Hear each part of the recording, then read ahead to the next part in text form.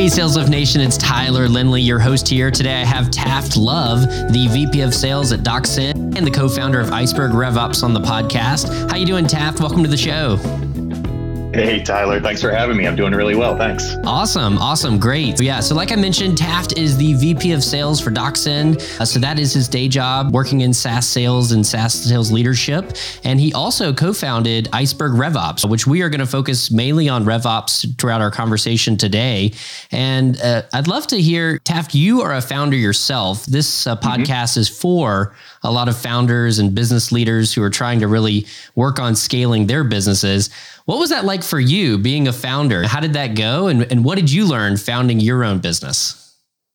Yeah, it's a big question. That's a good one. So a little context here might be helpful in that Iceberg was an accident. I was working at Smart Recruiters a few years ago and took on a little bit of ops work because that's the path I took into VP sales was I'm more ops focused than a big deal closer.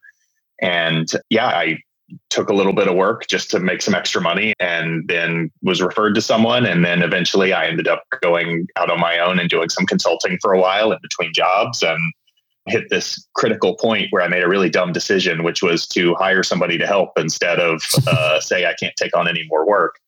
And a business was born, really. And eventually I got the call from Docsend and I couldn't turn it down. It's a company I've followed and liked and wanted to work with for years. So I put Iceberg, I didn't mean to set myself up like this, put it on ice for a little while, but that's how it came to be. And so outside of work hours, it's something I still work on, and it's been growing and has taken on a life of its own. So that's how we got here. Gotcha. Yeah, that makes sense. You talked about you made the mistake of hiring someone and then it became a business. How did you know? How did you know what that looked like whenever you needed to make that first hire and whenever it became more than just you on your own doing some consulting work? Yeah, that's a great question. It was actually a little hard for me to recognize because I've worked for founded startups for years. And when you have a couple $1 million in the bank because you got your Series A or even $500,000 because you got a seed round, you don't have to be so careful about balancing your bandwidth with customer needs. I started Iceberg with, I think, $1,500 to set up a website. And that was about it. And every dollar that has gone into Iceberg has come from clients, which means we are a balancing act in that we can't hire much ahead of our need. So really it was when I reached a point where I asked myself, like, should I just shut this damn thing down or take on this client who's asking us to handle something that's right in our strike zone? And I decided, okay, I'm going to bring somebody full time who's been helping me here and there. And that's how it's grown every time. And we do over $500,000 a year now in services, and it's still difficult to strike that balance. And I think it will be through the $1 million mark.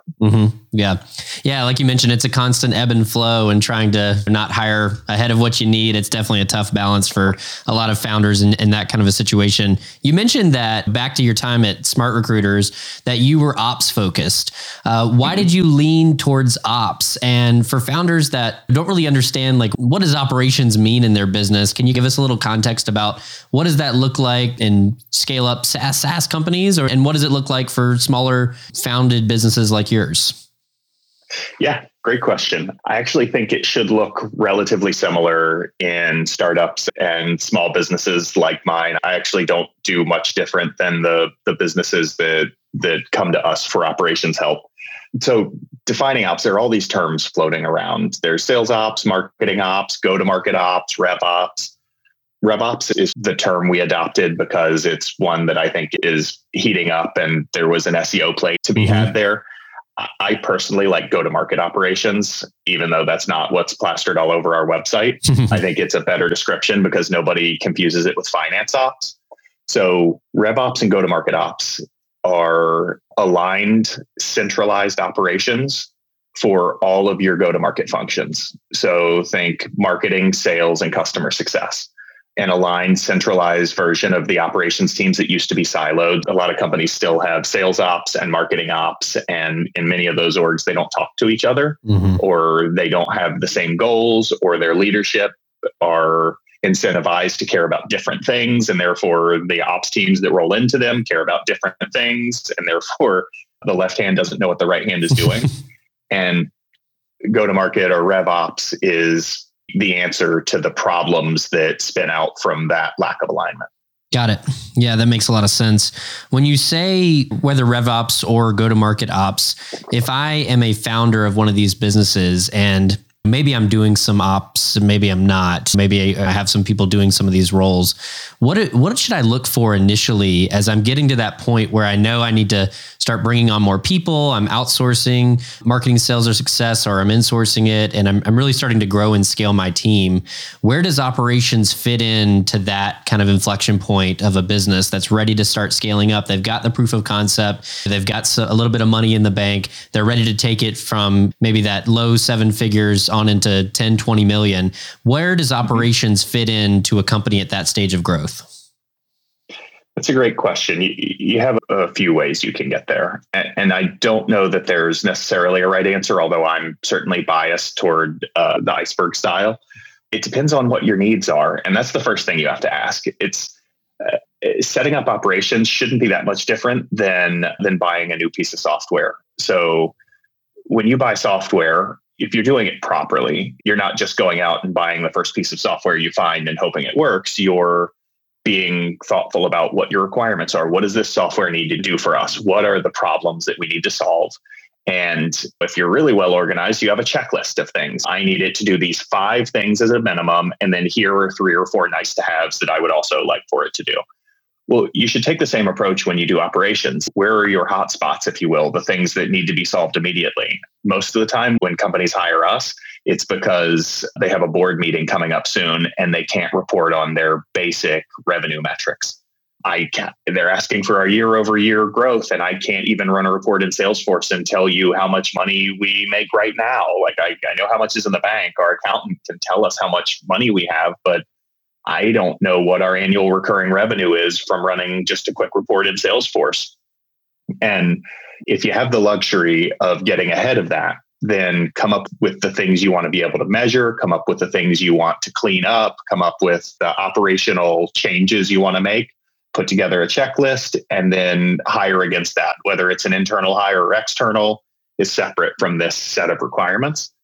And that is how a company that's small or large, but especially when you're small, should think about operations versus, well, other companies this size have an ops team. So I'm just going to go hire and it always starts with a Salesforce admin who I say all the time, hiring a Salesforce admin is like hiring a plumber to build your house. You actually need an architect and probably a job site manager, and you need a framer and an electrician too. But everybody hires the plumber first and then is surprised when their house doesn't look like it should a year later. Yeah, I like that example there with the Salesforce admin. And if you're thinking about when to do this, I mean, is the operations piece, is this important to set up prior to thinking about marketing and sales and success? Obviously, a lot of focus is probably put on marketing and sales, getting customers in the door, and then probably success after that. Where should operations, like RevOps specifically, fit in terms of when should you start thinking about it? Should it be, obviously from day one would be ideal. What's realistic in a lot of these startup, scale up type companies? When should these companies think, okay, man, I've got a problem? Other than you brought up the example of, I've got a board meeting coming up, I need to be able to see the year-over-year growth. Obviously, that would be a natural trigger. But if maybe there wasn't that board meeting trigger, wasn't that need for that metric, what are some other triggers that these companies might see to where we really need to start thinking about this alignment? We really need to start thinking about our entire revenue operations engine versus just doing it siloed and doing the best we can. That's a great question. So the ultimate answer is it depends, of course. Some of the things it depends on that might help founders think through this is how well resourced are you financially and how quickly do you plan to grow out your team? So if you have an aggressive growth plan over the next 6, 12, 18 months and enough money in the bank that you can that you're going to hire at the rate you expect, then it's probably, especially if a lot of those are revenue hires, it's probably a good idea to think about getting operations in place early. Something that happens often is we'll talk to a company that says, we're hiring a VP of sales in 3 to 6 months. So we want to start working with you as soon as we've got them hired. And often we tell people, actually, you should probably get us in a little bit before. If you want to actually understand whether your new VP of sales or marketing or customer success has been successful, there's a lot of stuff that is not really dependent upon their preference, that just needs to be built the right way. You need to know, if you're a SaaS company, what your monthly or annual recurring revenue is for every account across the company. Because if you want to judge them on ARR growth, you probably should know what the baseline was. And if you hire us a month after you hire them, they're going to be in month 3 or month 4 before you even have a baseline. And the flip side of that is, if you're trying to be really scrappy, you can actually get away with not having operations for quite a while. If you're like, honestly, if Iceberg weren't an operations company, if we were building just software only, we probably still wouldn't have an operations function because I can still do it all. So I also wouldn't rush to install an ops function because your friends who are also founders have ops people. Make sure you have a specific articulable need that you aren't able to meet yourself before you go hire, because in-house is very expensive. We are less expensive, but we're still not cheap. It's a serious investment to get a real operations function. Got it. That makes sense. It sounds, one theme I keep hearing you talk about, Taft, is data. And it sounds like with operations, with implementing operations, you get some objective data that can drive key business decisions. Is that one of the key benefits of implementing revenue operations, whether you bring it in-house or you outsource it? Is it just access to that data that might be there, but it might not be actionable, it might not be visible, it might not be tangible enough to be able to be used? Is data the key differentiator there for RevOps? Yeah, it's interesting you ask that, because our tagline is know and grow. And of course, there are companies that can grow with really poor operational infrastructures because their message market fit and their product market fit are really tight. And despite their best efforts to screw it up operationally, they grow and grow. But chances are you're not that. If you're listening, chances are you actually need to have an understanding of your fundamentals to grow to the next level and not plateau. And so when it comes to operations, one of the things I ask founders, it's usually founders who meet with me first and bring us on as an external resource. One of the things I ask them are, what questions do you want us to answer? Because that's where operations should start. What are the questions that you need to know about your business you can't answer today? And if you can't think of those, you probably haven't thought through your operational needs enough. And a good answer to that is, in what industries are we having the best success? And across all of our lost deals, who is eating our lunch? And when I spend $1 on LinkedIn, how much am I getting back? And that's a big part of the requirement sheet that you should put together. What are the questions that you need to answer? And the answers to those questions, this is actually the original idea behind Iceberg, was that the reports themselves, the sort of outcome of a good operational function is answers to questions, which are usually in the form of reports. The reports themselves are the tip of the iceberg. You have to have several things that are correct, built well, in order for that report to be trustworthy. This is a little speech I give sometimes. All reports are accurate. Every report you see in Salesforce, HubSpot, wherever, every report is accurate. The problem is it might not be trustworthy. It might not actually be telling you what you think it is. When you look at a report, in order for it to be trustworthy, first, the filters in that report, the actual data you're filtering has to be filtered properly. And then a level below that is the fields that you're filtering have to be the right types of fields and contain the right information and have a complete enough fill rate that you're actually getting reliable data through those filters. And then your reps actually have to be trained to, or marketing people or whomever, have to be trained to put information in the fields consistently and properly. And then you actually have to be training them to do the right thing. And if any of those are wrong, then your report is not trustworthy. Yeah, when we talk about answers to these questions, there's like a whole, that's just the tip of the iceberg, the report or the answer is. If data is actually trustworthy, all these other things have to be done. And so I've gone off on a tangent here, but that is why I talk so much about questions. What questions you want to answer? Because having answers to those questions that are trustworthy mean that you've gotten all these other things, and all of that is operations. Yep. I've never thought of it in the form of just questions and answers. It's a simplified view of it, but it does make sense, especially when you talked about all reports are accurate, like you mentioned, but are they trustworthy? Which at the end of the day, that's what's important. Is that data trustworthy? Because that's what these founders can action on and make smart business decisions based off of the data. If they can know that the reports are trustworthy, if they're just accurate, they may or may not be able to. One thing you mentioned there was, and I know I've seen this a lot in the companies I've worked for, is having the data being inputted in by marketing, sales, customer success. Let's be honest, a lot of time this would be sales reps who are not inputting in data correctly.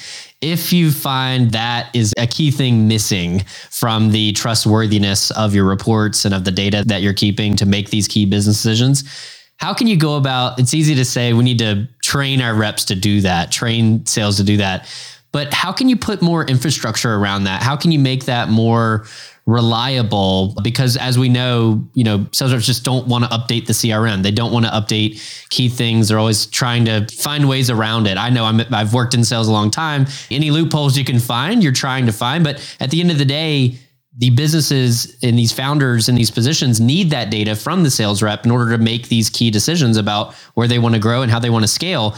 How can we hold reps accountable, and what kind of infrastructure have you seen that has worked to make sure that data is being inputted in correctly and accurately and reliably by the sales team? So good question, a really big one. So I'm going to give you a short answer that just covers a little bit of what's in here as you ask that question. So there's a lot of strategy to consider. So it's really easy to say, oh, have the Salesforce admin just make these required. You can write a validation rule in Salesforce, or you can check the required box in HubSpot and just, we know we need all this data. There are 15 fields on the lead we just need, so make them required. Guess what? If your SDR or your account executive or your field sales rep doesn't know the answer to 3 of them and they're in a hurry, they're just going to put in something. They're just going to put a comma in there and move on, or they're going to pick some random value and move on because they don't actually care. They haven't, and no number of speeches from you is going to help them feel the way you feel about data integrity. They want to get their deal done, and they don't want every time they log into Salesforce or HubSpot to feel like a trip to the DMV. And so there are a few things I like to do. One is challenge founders on, do you actually need this? Yes, you feel like you need 27 fields filled out for a lead to be turned into an opportunity, but do you actually, what are you going to do with it? And the question I ask is, how will this answer change your behavior? Tell me, what do you do with it? And that is a common sort of like pause in the conversation where they often can't answer. Sometimes they actually can answer. A founder has a really good reason I didn't expect, and I say, oh, wow, that's really thoughtful. And yes, you really do need this. So the next thing I like to do is put reps on rails. And this happens in 2 ways. One is I love buttons that kick off flows in Salesforce that walk you through everything that needs to be done to get through this section of your deal. So you have a lead, you want to turn it into an opportunity. Instead of having 13 fields that are required that sort of show up all over your view, you click a button, qualify lead. And everything you need to do pops up and either takes you through a wizard or puts the fields that are required in order to go to the next step right in front of you. And I like doing that throughout. So closing a deal in Salesforce, I like a button, close deal, an action pops up and forces you through the flow versus trying to train people to like go look around this layout. And you just have to remember, and mostly because of trial and error, how to close this deal and which 5 things need to be filled out. Instead, let's guide them through it and make it easy, put them on rails, and training to that is much easier also. Yep, 100%. It reminds me of Typeform, which is a form builder that it's some of it is psychological, but you're not able to see, especially if it is a 27 question form in order to close a deal. I hope it's not out there, founders. Don't make your reps fill out 27 fields or they're never going to close a deal. But if it's like a Typeform where you're only seeing that step that you're on and you're making it a little bit simpler, I think just psychologically that can be easier for the rep who just wants, at the end of the day, like you said, they just want to get the information in. And if they feel rushed or they don't know the answer, like you said, they're just going to put something in to move on because they're not going to waste their day trying to make sure that this data is full and accurate so that you have all 27 fields that you need to understand that this is a qualified opportunity. They're just not going to do it. It's just human behavior. I think it's such an interesting discussion. Any other final advice that you'd have for these? Again, our podcast is for these founders who are ready to scale up their business, get it to that 5, 10, 15, 20 million mark. Any other parting words of advice that you'd have for these founders as they consider implementing revenue operations in their business? Yeah, I think this one, full disclosure, this is filled with my bias, but it is so common for us to see companies that have hired a junior operations resource early on because we're not big yet. Anybody can really do these operations. And they spend in the Bay $120,000 on a Salesforce admin who comes in and knows how to build things, but doesn't know what to build. And a year later, you have a crowdsourced Frankenstein of a CRM and related systems. If you haven't thought about it yet, go look at, if not Iceberg, then one of the other ones out on the market, an outsourced firm that does this day in, day out for companies your size and has solved the problems you're having 100 times over, and probably will do it for significantly less than the cost of a single headcount. That is advice I would give to any founder who's at a place where they think they need operational structure in order to scale. Don't necessarily assume that you have to own the resource internally to get it right. Got it. Makes sense. Taft, how can my listeners find you online if they want to learn more about you? I'm easy to find on LinkedIn. I think I'm the only Taft Love. And you can also go to icebergops.com and find us there, reach out to us through the website, and somebody will be in touch. Perfect. Awesome. We'll link to both of those in the show notes. Taft, I want to thank you so much for joining the Sales Lift today. It's been a great conversation. We'll definitely have you back on to talk more RevOps in the future. Okay.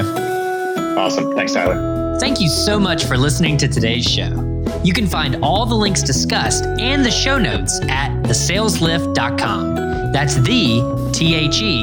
sales, SALES, lift, LIFT.com. Have questions for me? Email me at tyler@thesaleslift.com. We look forward to seeing you back here next week, and we hope today's show brings you the sales lift your business needs. Remember, ideas plus action equals results. You've got new ideas, now it's time to take action, and the results will follow. See you next time.